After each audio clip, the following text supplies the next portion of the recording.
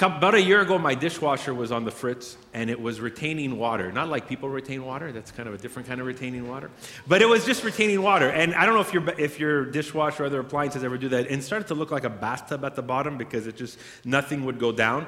And I attempted, in the extent of my handyman capacity, which is very small, like my handyman capacity is like pretty much zero. That wasn't it, but I thought if that was it, that would be really bad. So I called someone, and my wife said, if you can't fix this, please call somebody. So anyways, I called someone, and they did their preliminary checks and all that kind of stuff, and then they started to check the hose connected to the drain hose, and I'm like, that's impossible, that's too easy. I could have checked that. Like, why did I pay $75 for someone to show up in my house and check the hose? And I thought I could have done that. Anyway, sure enough, it was blocked. Like a mix of coffee and particles and calcium buildup. The calcium buildup's the ugliest part, by the way. It's really gross. And it built up, and then it just had this obstacle in this hose.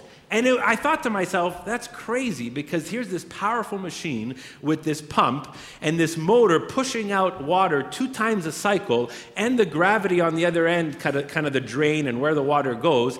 And I'm like, what? Just coffee? Coffee stop this water? This is crazy. What's this kind of obstacle? And it made me think about, first, I was very humbled and embarrassed because I didn't check the hose. I'm like, should have checked the hose. But then I realized, how a small obstacle, or little obstacles altogether, regardless of what kind, can just stop the flow of something that's meant to move, even in a powerful force. And I wonder if that's happened to you, and you've seen it in other situations. If you've ever driven down the 401 and got stuck in an hour and a half standstill, something happened somewhere down the road. Somebody had an accident, which could be tragic, or maybe just a car stalled, and all of a sudden, everybody is just at standstill for 2 hours. Maybe even in life, right? The powerful love in a marriage can be obstructed by busyness or pride or unforgiven wounds. Maybe a great trajectory in someone's career can be stunted or stalled because a lack of character or bad relationship skills, or maybe addiction in someone's life that takes over them and just detours their career. It's these kind of obstacles that can do that, even when there's movement.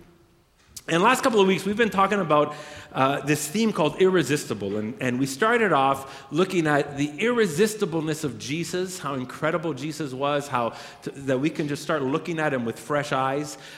We looked at the irresistibleness of faith that the early church had, this faith in Jesus, in the name of Jesus, and how their faith grew through Jesus. Just phenomenal as we walked through that. And then last week, we looked at the irresistibleness of community or fellowship, that a call of Christ, following Christ, in connection with being part of the body of Christ creates. And we looked at that last week. And if you missed some of that or want to go back and listen to some of that, we have it on our podcast. And I'd so encourage you to do that, because part of our heartbeat this last month is to just take fresh eyes as we look at Jesus and faith and community. And I want to do that today in a different way, because what happens is, even in an irresistible movement or a movement of things, we can get slowed down or handicapped because of obstacles. Even a godly movement, a divine movement, a spirit-led movement can hit obstacles or can be stopped or thwarted or slowed down. And it fascinates me that the church, or the early church, full of faith, following Jesus, on the, just following the resurrection, right? This growing love that we explored last week. And yet they hit obstacles along the way as soon as they got started. Not 50 years later. As soon as they got started, they started hitting obstacles. And some of these obstacles had the potential of halting the whole movement if the Holy Spirit didn't get their attention, if the Holy Spirit didn't do something in them. And some of these obstacles we'll explore later were some assumptions they had or presuppositions they had of who God was or what God was saying or doing in the moment. Some of them were prejudices they had towards people outside of themselves. Some of them were their own motives, their own pride, their own fears that inhibited them. So what I want to do today is I want to kind of take this backstory of the book of Acts, and we looked at the book of Acts 2 weeks ago in Irresistible Faith and a little bit last week, and I'm going to do another canvas approach We did a canvas of the Gospels and a canvas looking at the one another passages last week. And I want to kind of do a canvas approach of Acts 10 to 15, these 5 chapters. Trust me, we're not going to go through every verse. I wouldn't do that to you. But I want to do that. I want to kind of do this canvas approach. And I hope that even as we've done this the last few weeks, it'll inspire you to go back and say, I want to read the Gospels. I want to get a fresh look at Jesus. I want to read through the book of Acts, get a fresh look at the faith of the early church, the community of the early church. I want to go and look at all the one another passages, these 80 or 100 quotations where the New Testament writers use this phrase one another to describe the community in the early church. So I hope that as we've kind of used this canvas approach this month, that it encourages you to jump into the scriptures and discover for yourself. It's not enough just to listen to me or us. It's so good if you do this on your own. So if you're familiar with the book of Acts, Acts chapter 2 is one of the famous passages because the Holy Spirit comes, pours on the church, something amazing happens. They speak in languages that other people understand and hear, and they start declaring God's goodness. Peter preaches his first sermon. It's amazing. 3,000 people come to faith. And then the end of the chapter describes this beautiful, knit community that are sharing together and eating in each other's homes and having a wonderful time, growing in prayer and the apostles' teaching and breaking of bread. But within little time, it gets messy. Just read the next few chapters, and not only persecution and hostility come against them, but stuff happens even inside of them, inside their community. Some of it's the normal challenges of faith and discipleship and prayer and generosity, but then they hit this major conflict. And what we talked about last week, the beautiful one another-ness of the early church gets tested. It gets tested. They realize that they still had boundaries around the other in the one another. That they still created their own boundaries, their own definition, their own safeguards of how they would define the other in the love one another. And for them particularly, what was happening for them is that many of the first early disciples came out of Judaism. They were Jewish. And as much as Jesus called them to reach the world, as soon as some non-Jewish, Greek, Gentile people started to follow Jesus, their ethnic and religious guards started coming up. And this created a conflict internally for them and for their community. Now, before we start judging the disciples with a righteous posture and like, oh my gosh, like it's 2018, we're so over 2019, we're so over this. The disciples grew up exclusively Jewish, often standing against the oppression of Rome, trying to kind of stay protected, keep themselves sane and moving forward. Inherent in their Judaism was the difference between clean and unclean people and practices. They grew up thinking that. Now, they spent 3.5 years with Jesus, the first disciples, and then as others came along, and then this church started to grow. But they had years, decades, family traditions, religious practices that they were steeped in. And not all of them were bad, actually, because it comes out of the faith, that we see in the faith of Israel as God prepares this people to be a light to the world. But Peter has this vision in Acts chapter 10, and God gets Peter's attention, and it forces Peter to look at himself and look at his community and look at what's going on, and it forces Peter to look beyond his ethnicity, especially some of these food and circumcision laws that the Jewish people had, which separated them, which helped them identify themselves apart from other people. We eat this food, we eat like this, we have this practices, and then this practice separates us from the rest of the world. And what that was doing is it was keeping non-Jews from Jesus. It was keeping people that weren't like them from coming to discover Jesus, coming to discover this irresistible Jesus, this irresistible faith, this irresistible community. This mentality was becoming an obstacle. And something happens. Non-Jews start to receive the gospel. They start to receive this word of faith from the apostles and the church, and people are coming to faith and they're starting to follow Jesus. And this is such a big deal that Peter goes to Jerusalem in chapter 11. And as he goes to Jerusalem, he retells the apostles the vision he has. I'm not going to go through it. You can read it in chapter 10 and chapter 11. of Acts. He retells this incredible vision that he has and what just happens because he sees these non-Jewish people come to faith. And he's like, well, okay, now how do I deal with this? And there's an amazing part of the story in chapter 11, verse 15 to 17. Let's read it off the screen together. He's now describing what's going on, and this is a little piece of the story. As he's speaking to these non-Jewish people, this is what he says. As I began to speak to them, the Holy Spirit came on them as he had come on us at the beginning. He's probably referring to Acts 2. He's probably referring to the fact that something tangible, some physical, visible evidence took place that they recognized the Holy Spirit came on them. Then I remembered what the Lord said, John baptized with water, but you will be baptized with the Holy Spirit. Peter is connecting what he experienced, what he saw these new non-Jewish people experience now that the Holy Spirit comes on them, and what Jesus had said. And then he says, so if God gave them the same gift he gave us, who believed in the Lord Jesus Christ, who was I to think that I could stand in God's way? Isn't that crazy? He's like thinking and seeing the Holy Spirit's active here. They're experiencing something we experienced. They've come to know Jesus the way we're coming to know Jesus. This similar sign that took place is happening with them. Jesus told us he would baptize with the Holy Spirit. So it's the same source. And without going into too much detail, I'm imagining he's thinking, if God is doing this, how can I stand in its way? If God is doing this, then how can I stand in its way? Peter could not resist what God was doing, even though he was coming up with some obstacles. Now, we'll talk about the obstacles in a minute.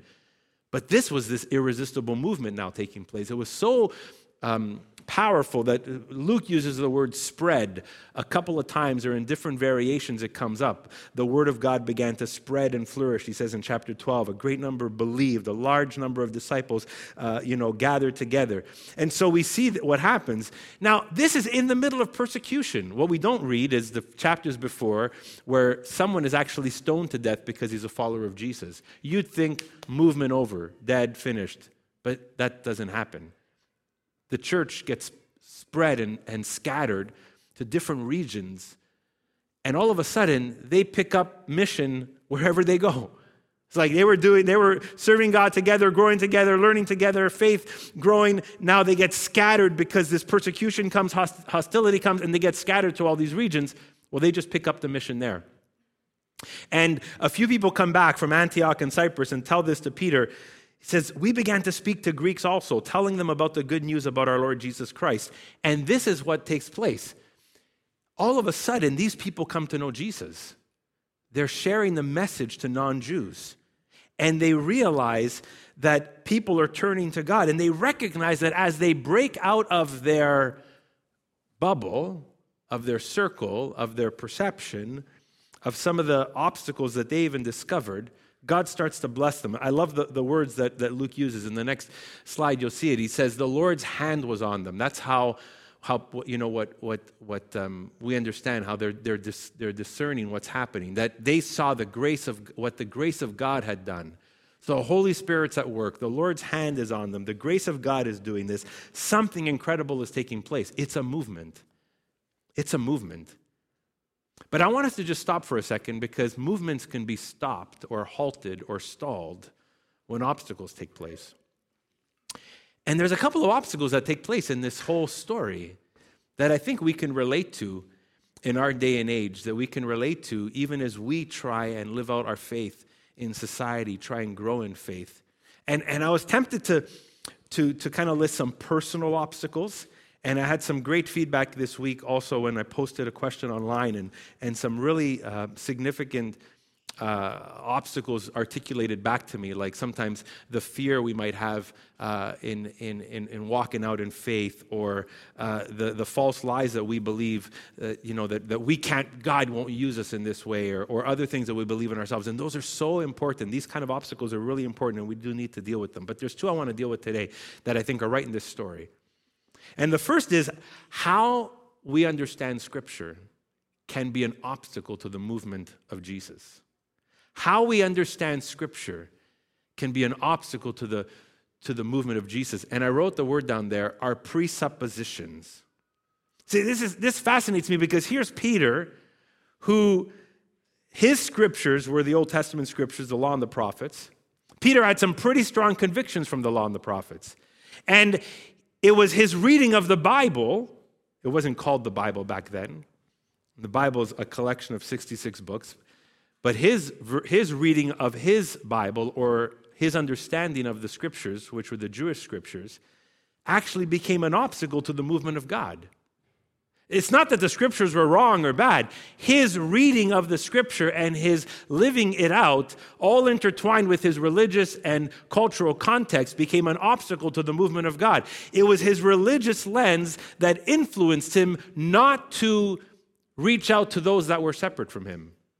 It was his reading of his scripture and his lens that he had that created the obstacle for him to look beyond the Jewish people and not associate with non-Jews. And it seems strange considering it's the opposite of what Jesus wanted. He was coaching them and mentoring them and discipling them towards reaching the nations, right? And even on the day of Pentecost, they started to see these other languages, although it was mainly Jews who were listening to that.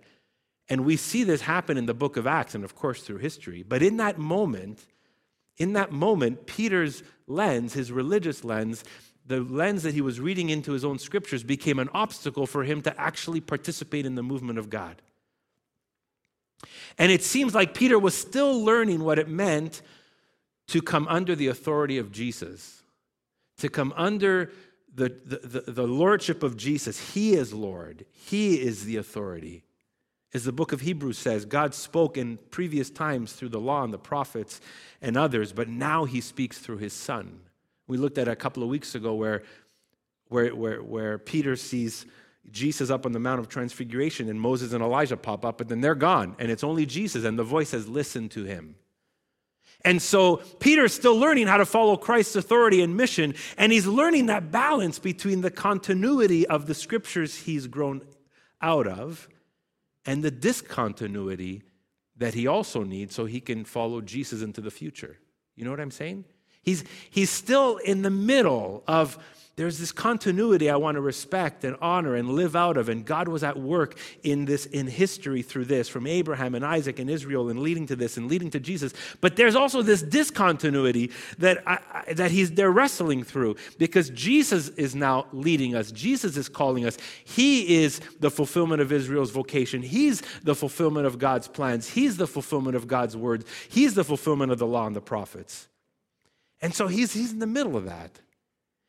And so how we read our Bibles or the scriptures can sometimes be an obstacle to God's movement, and Peter experienced that.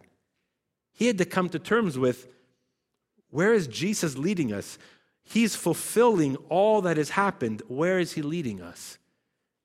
And this happens to us too. How we read our Bibles can be an obstacle to God's movement because sometimes we bring our own suppositions to the Bible.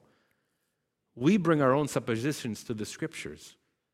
It doesn't matter if you're reading an Old Testament text, a prophet, a poem, poet wisdom, the Gospels, the book of Acts, Paul's letters. We can sometimes bring our presuppositions to the scripture. And here's one of two things we can do. We can often turn the Bible into our own image. We can turn the Bible into our own. And now I bet you right now, many of you are already, your light bulb is thinking of somebody else who's put the Bible in their own image. Oh yeah, this guy or this person. Oh yeah, I know how they talk. I wish they would just get my opinion, right? And so it's easy for us to think of others, right? And so we can fall prey to that. We can make the Bible into our own image. And so what can happen, and this happens today as much as Peter was wrestling with it, we can read our politics, our personal politics into the biblical text. And then all of a sudden the biblical text all of a sudden agrees with us. Like, wow, Jesus agrees with me. Like, this law and this agrees with me. How amazing, right? And someone else is like, I don't think that agrees with you. And so we can bring that, right? We can project our politics. We can project our culture, our cultural system or thought or philosophy into the text. We can bring, this is one that all of us can understand, we can bring our family upbringing into the text. It's like, well, this is how I've always been raised, and I see this verse, and it looks like it affirms what my dad taught me. So it must be, and then it's like, wait a second, are we reading that? Like I remember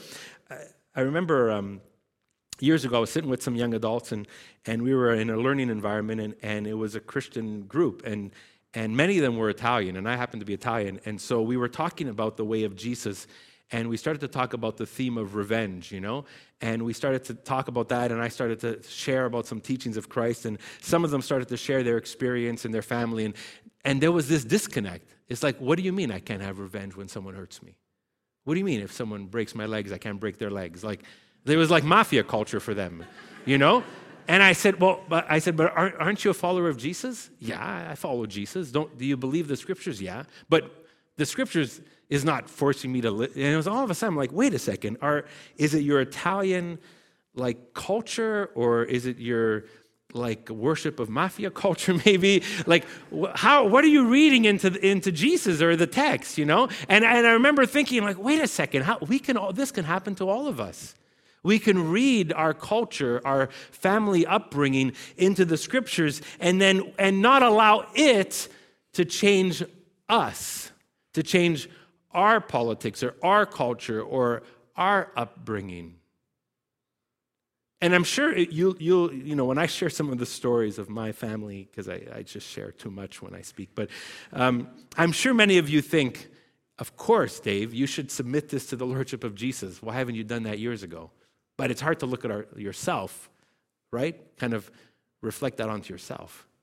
Well, Peter had this issue. He was steeped in the baggage of his religious and ethnic past, and he didn't allow the authority and scope of Jesus' message to break him out of it yet. He didn't. It wasn't there yet. So he's hitting this obstacle. And this obstacle, if left untouched, if left unattended, if left unexamined, could have halted the whole movement. Another thing we do, and the second thing that we do when we sometimes allow the scriptures, our view of the scriptures to be an obstacle, is we mix and match Old and New Covenant. We mix and match Old Testament and New Testament. We sometimes forget that the Bible is really the word biblio, which means a collection of books, and it's 66 books. We actually do not hold one book in our hands. We hold 66 books written over 1,500 years from 40 different authors in 2 or 3 different languages, and telling us the overarching story of God, but there is definitely change there's 5 or 6 different genres in the scriptures. There's poetry and history and prophetic and apocalyptic and gospel and teaching and narrative. You wouldn't interpret a poem the same way you interpret a teaching, right? You wouldn't interpret a historical note the same way you interpret a story or a parable. And we sometimes forget that. And those 66 books are divided into 2 covenants, the Old Covenant and the New Covenant. And Jesus' death and resurrection started the new covenant. It fulfilled the old. He didn't abolish it. He said he's come to fulfill it. But it was starting something new, right? And it was pointing towards the fullness of all that God wanted. And we see the fullness of God in Jesus. I often tell people, if they struggle with how they're trying to discern who God is, I'm like, Jesus is the best reflection of God. And even sometimes as we read through the Old Covenant and the Old Testament and some of those stories, they were grasping at who God is and how to describe him. But always pointing forward, Jesus gives us the best picture. So the authority of the new covenant is Jesus. But we sometimes mix and match, right? We read a story of David in the Old Testament with equal merit as the apostles' teaching. You wouldn't do that, really? That story is telling us something. It could be very descriptive. It might not be prescriptive. Where the apostle Paul writes something that could be prescriptive. And sometimes we treat them in the same way. Sometimes we use an Old Testament story as a principle instead of an example, and we get into trouble. Sometimes we take, we're about to buy a house or maybe, move into a new house, and we're reading through the book of Genesis, and we read this promise of Abraham to land, and all of a sudden we're like, that's my promise. This house is mine. God, just like God promised Abraham that land, he's promising me this house. I'm going to get the best mortgage. I'm going to stand on this promise for land for me. And would that be the best way to go about your next mortgage decision? I don't think so. But we mix and match sometimes, right? And so we have this going on at times in our culture. We see in the Old Testament where God specifically led Israel not to marry other cultures because Israel was God's people, God's nation, and he was shaping them. And so to marry into another nation would mean to marry into a nation with people that did not know God, right? Well, some people have taken that principle and now, even though nation-state divisions don't matter in the kingdom of God, they will look at that principle and say, no, there should be no intercultural marriages. They've just mixed and matched. No, you can't marry someone of a different race or nation. That's unbiblical because they're mixing and matching. They're taking that principle and then they're mixing and matching. Someone in one side will say, God is against tattoos because Leviticus says it. But I believe in the death penalty because Leviticus says it. So they just mixed and matched. Don't wear tattoos because it's in the Bible. But let's pursue the death penalty because it's in the Bible. But how are we mixing and matching? Maybe the worst case scenario would be if we took the story of Sodom and Gomorrah and decided to create a moral. That would become our moral strategy, Anyways, if you don't know the story, forget. I just said that. But consider Peter, though. The Holy Spirit gets Peter's attention, changes his heart, opens him up to what God is doing, to what Jesus always intended to do. And this is what he starts to do. He then reads back into the Old Testament through the authority of Jesus. He does this in chapter 13, verse 46 to 47. I think I have it on the screen. Here's Paul and Barnabas answer them boldly. This is now part of the story where Paul and Barnabas are involved, and they're kind of like trying to help them understand what's going on here. Now listen to this. We had to speak the word of God to you first, speaking to the Jews. Since you rejected and do not consider yourselves worthy of eternal life, we now turn to the Gentiles. For this is what the Lord has commanded. Now they quote the Old Testament. This is Isaiah 49 and Habakkuk 1. I have made you a light for the Gentiles that you may bring salvation to the ends of the earth. I love that because now here what's happening is Peter and Paul and the apostles start to read back into the Old Testament and start to see, this is where Jesus was pointing. So now that Isaiah text, they're seeing it in the light of Jesus' mission. That Habakkuk text, they're seeing it in the light of Jesus' mission because Jesus becomes their authority. Jesus becomes their filter. When we read the scriptures without Jesus, and I want to be careful here because if you're studying the Old Testament, you should study its context. But when we read the whole of scriptures without Jesus, we have the potential of getting the scriptures wrong. And they can become an obstacle to an irresistible movement of faith, and movement of Jesus. Because the Holy Spirit wants to lead us to Jesus. In fact, Jesus even said, the Holy Spirit will guide you into all truth. He will teach you what I want to teach you. He will lead you to me and lead people to me.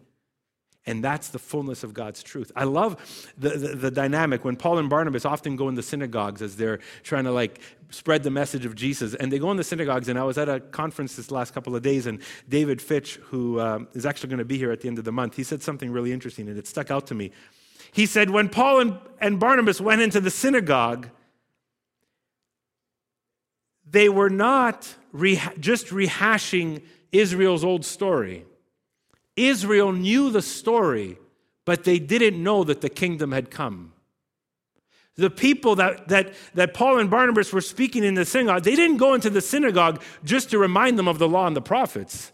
They didn't go into the synagogue just to go through the Ten Commandments. They didn't go into the synagogue just to rehash the story they already knew. They went into the synagogue to say, do you know that the kingdom of God has come?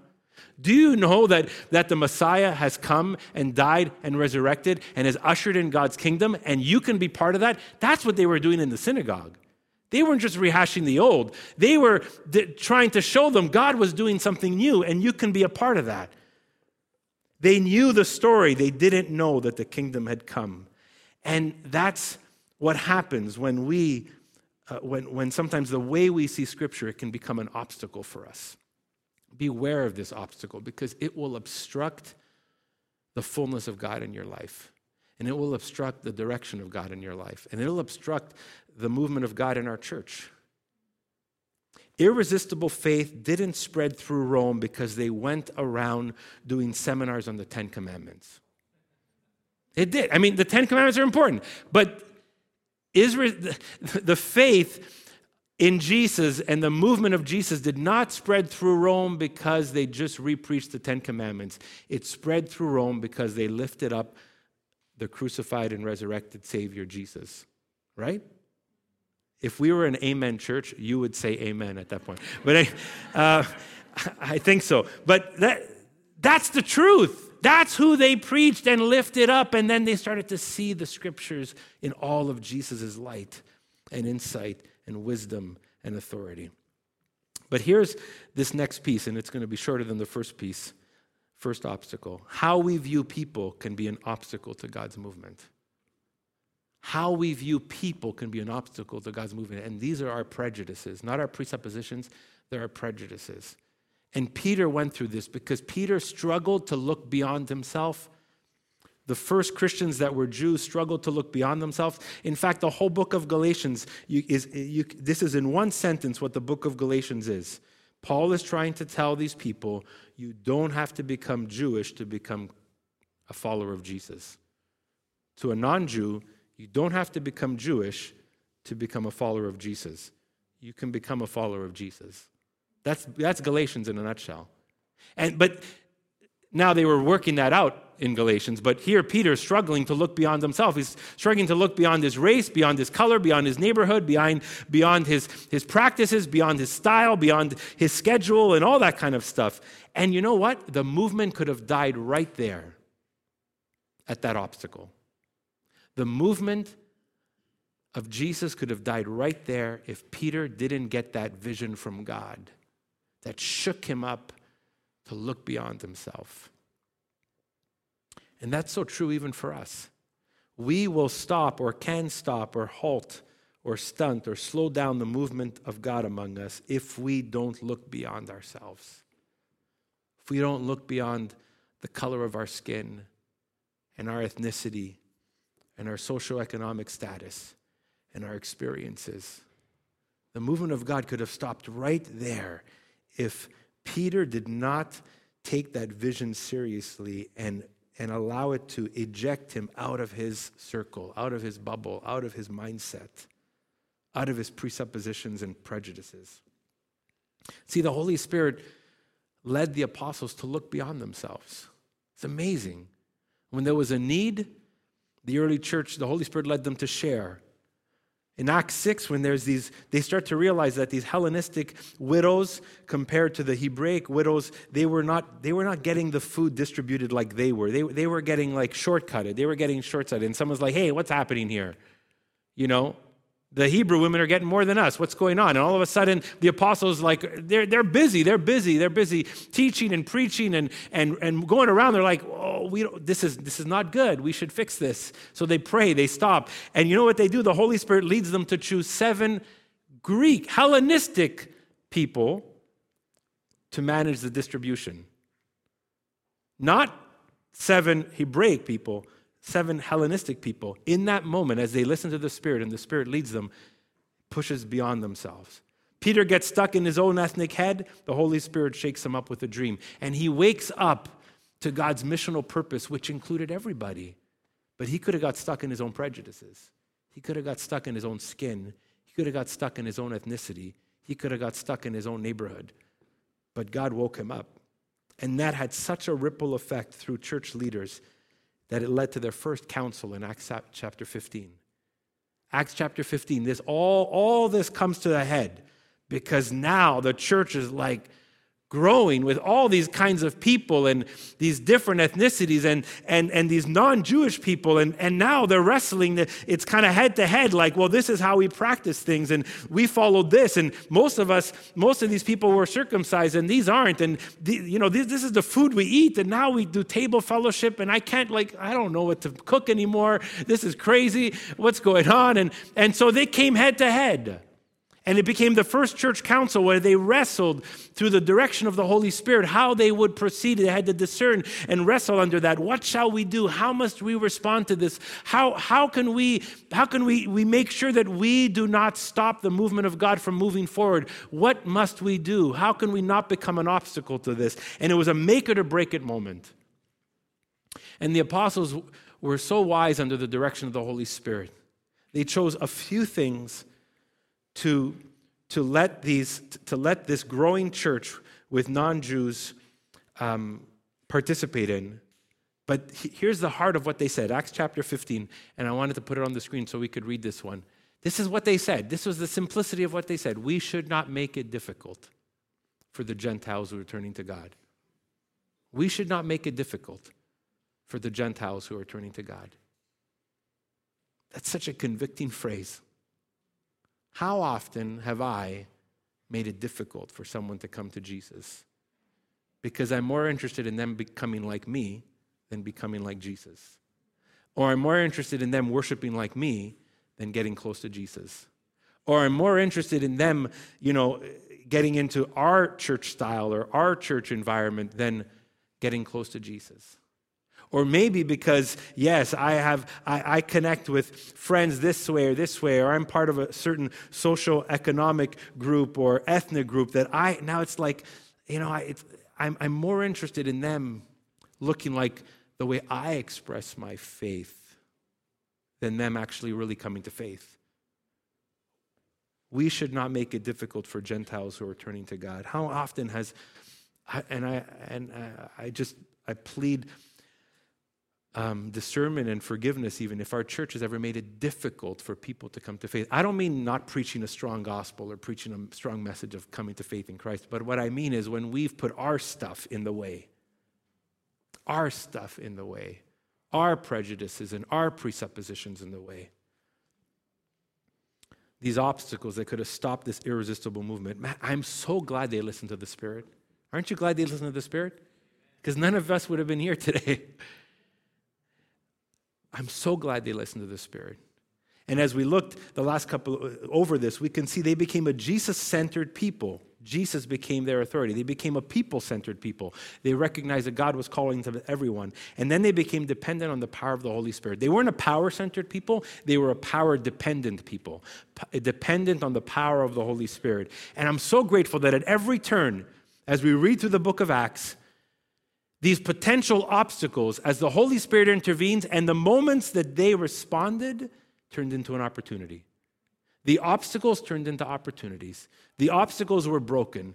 This doesn't mean that God automatically saves all of our mistakes. But when we're sensitive to His Spirit, when we're sensitive to what He's doing, when we're sensitive to His voice, when we're sensitive to Him getting our attention and saying, you are creating an obstacle here. When we're sensitive to that and we allow the Spirit to break that, it turns into an opportunity for continued movement. So here's my question as we come to wrap this up. What obstacles are you facing? What obstacles are in your life that maybe you've inherently created? And they're obstacles for you to truly live into God's purpose for you to truly live into God's mission for you to truly live into God's fullness for you. What obstacles are inherent there? And I don't know, it could be political, it could be cultural, it could be personal, it could be family, it could be any of those things. What obstacles are there in your face right now that are really, if you don't allow the Spirit to break through, you're going to miss out on the movement of God in your life? And ask the question for me, and ask the question for our church.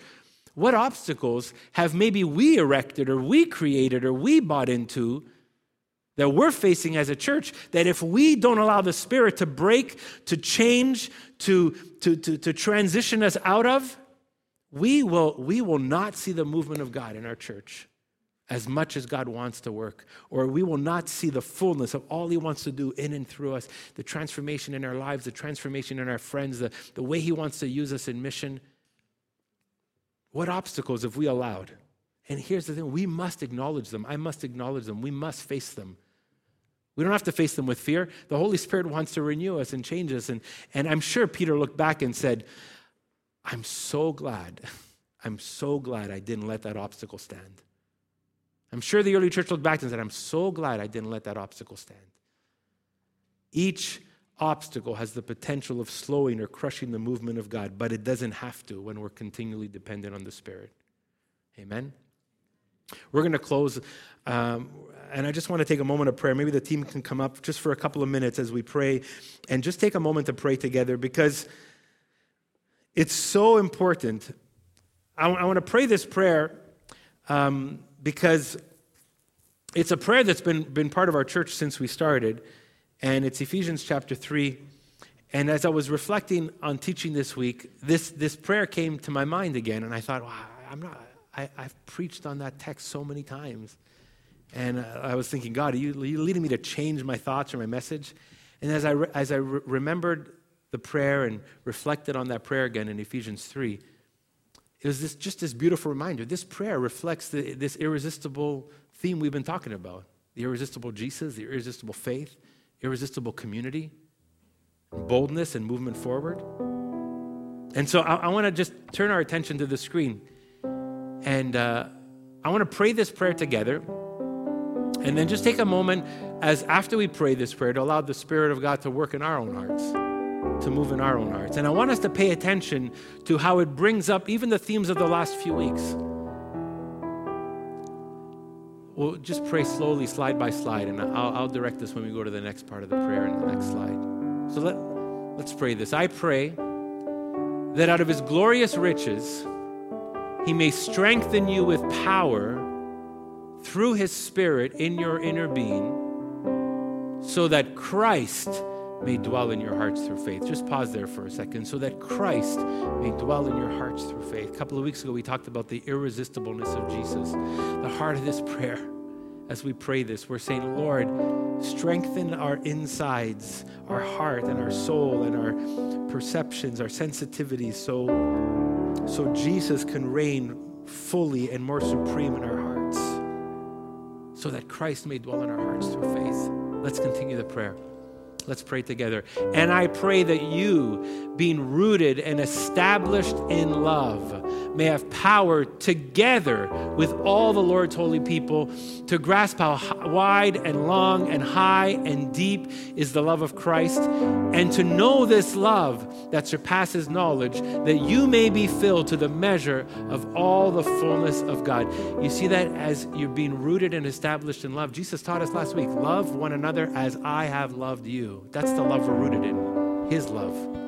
And that we would have power together, not just individually, together with all of the Lord's people to grasp the incredible love of Christ and to know that love that surpasses knowledge, and then that overflows. And here's the last part of the prayer. You can move to the next slide. Let's read this together. Let's read it boldly and loudly. You ready? Now to him who is able to do immeasurably more than all we ask or imagine, according to his power that is at work among us. That is irresistible faith. That we trust, we put our faith in Jesus. We're saying, we're trusting that his power would be at work in us. Remember, Jesus-centered, right? Jesus-centered, people-centered, not power-centered, power-dependent. If we become power-centered, power will corrupt us. Our love for power will corrupt us. When we become power-dependent, we're dependent on the power of the Holy Spirit, right? That's what we're praying there, that God would unleash a community of irresistible faith according to his power that is at work within us. Amen. Let's stand together. Guys, just lead us through the bridge of that song. We're just going to end singing the bridge of the song we sang earlier. Spirit, lead us. Spirit, guide us. Maybe in a path forward that seems unknown to us, but that he's trusting us towards. And as we sing this, I'm going to invite you to let the Holy Spirit break down any barriers in you, any obstacles in you, anything that's stopping you even from putting your faith in Jesus, anything that's even stopping you from moving forward to fully see Jesus as he is, to fully engage in a life of faith as he longs for, to fully contribute and be a part of a community of faith that has love for one another. Let's ask the Holy Spirit to lead us as we Just use the words of this song as a prayer. Go for it, God. Spirit, lead us. Father, we pause and thank you right now because the incredible work of your Spirit, the lifting up of your Son, Jesus. God, we know we don't get it perfect, and the way we speak and teach, we trust that we are in line with your truth and with the work of the gospel. But we also recognize our human frailty and our own presuppositions and prejudices that we often bring into the lens that we read Scripture and understand you and follow you. So God, we just ask you right now to break those things in our lives. We long for the movement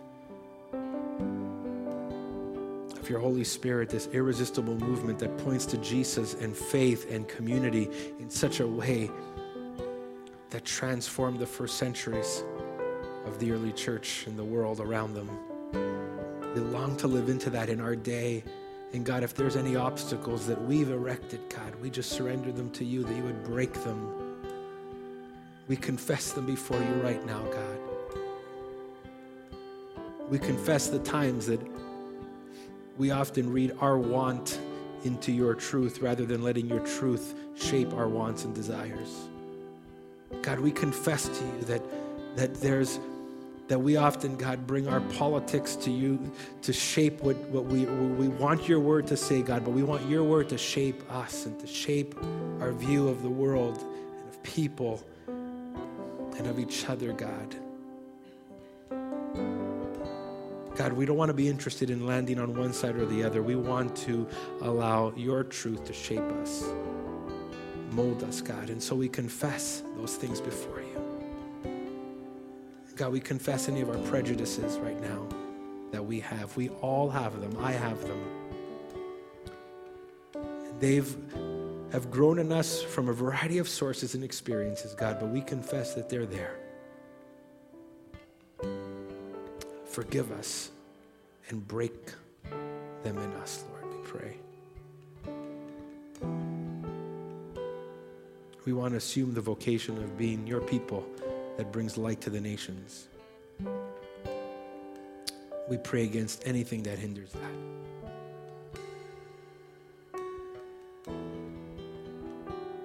And God, now we give you ourselves and commit ourselves to you and trust your Holy Spirit to lead us and guide us forward. We pray into this next season as a church as well, Lord, that you would lead, you would guide, teach us and shape us, convict us. Help us to see the opportunities before us to live into your mission, to grow in our faith, oh God. Help us to see the people around us that we lock eyes with that matter to you. They matter to you, God. We pray that they would matter to us. So whether it's an invite, a conversation, opening up our home for coffee, however your Spirit orchestrates that, God, we say we're ready. We're ready to jump into the irresistible movement of your mission in our day and age, oh God. In Jesus' name we pray, amen.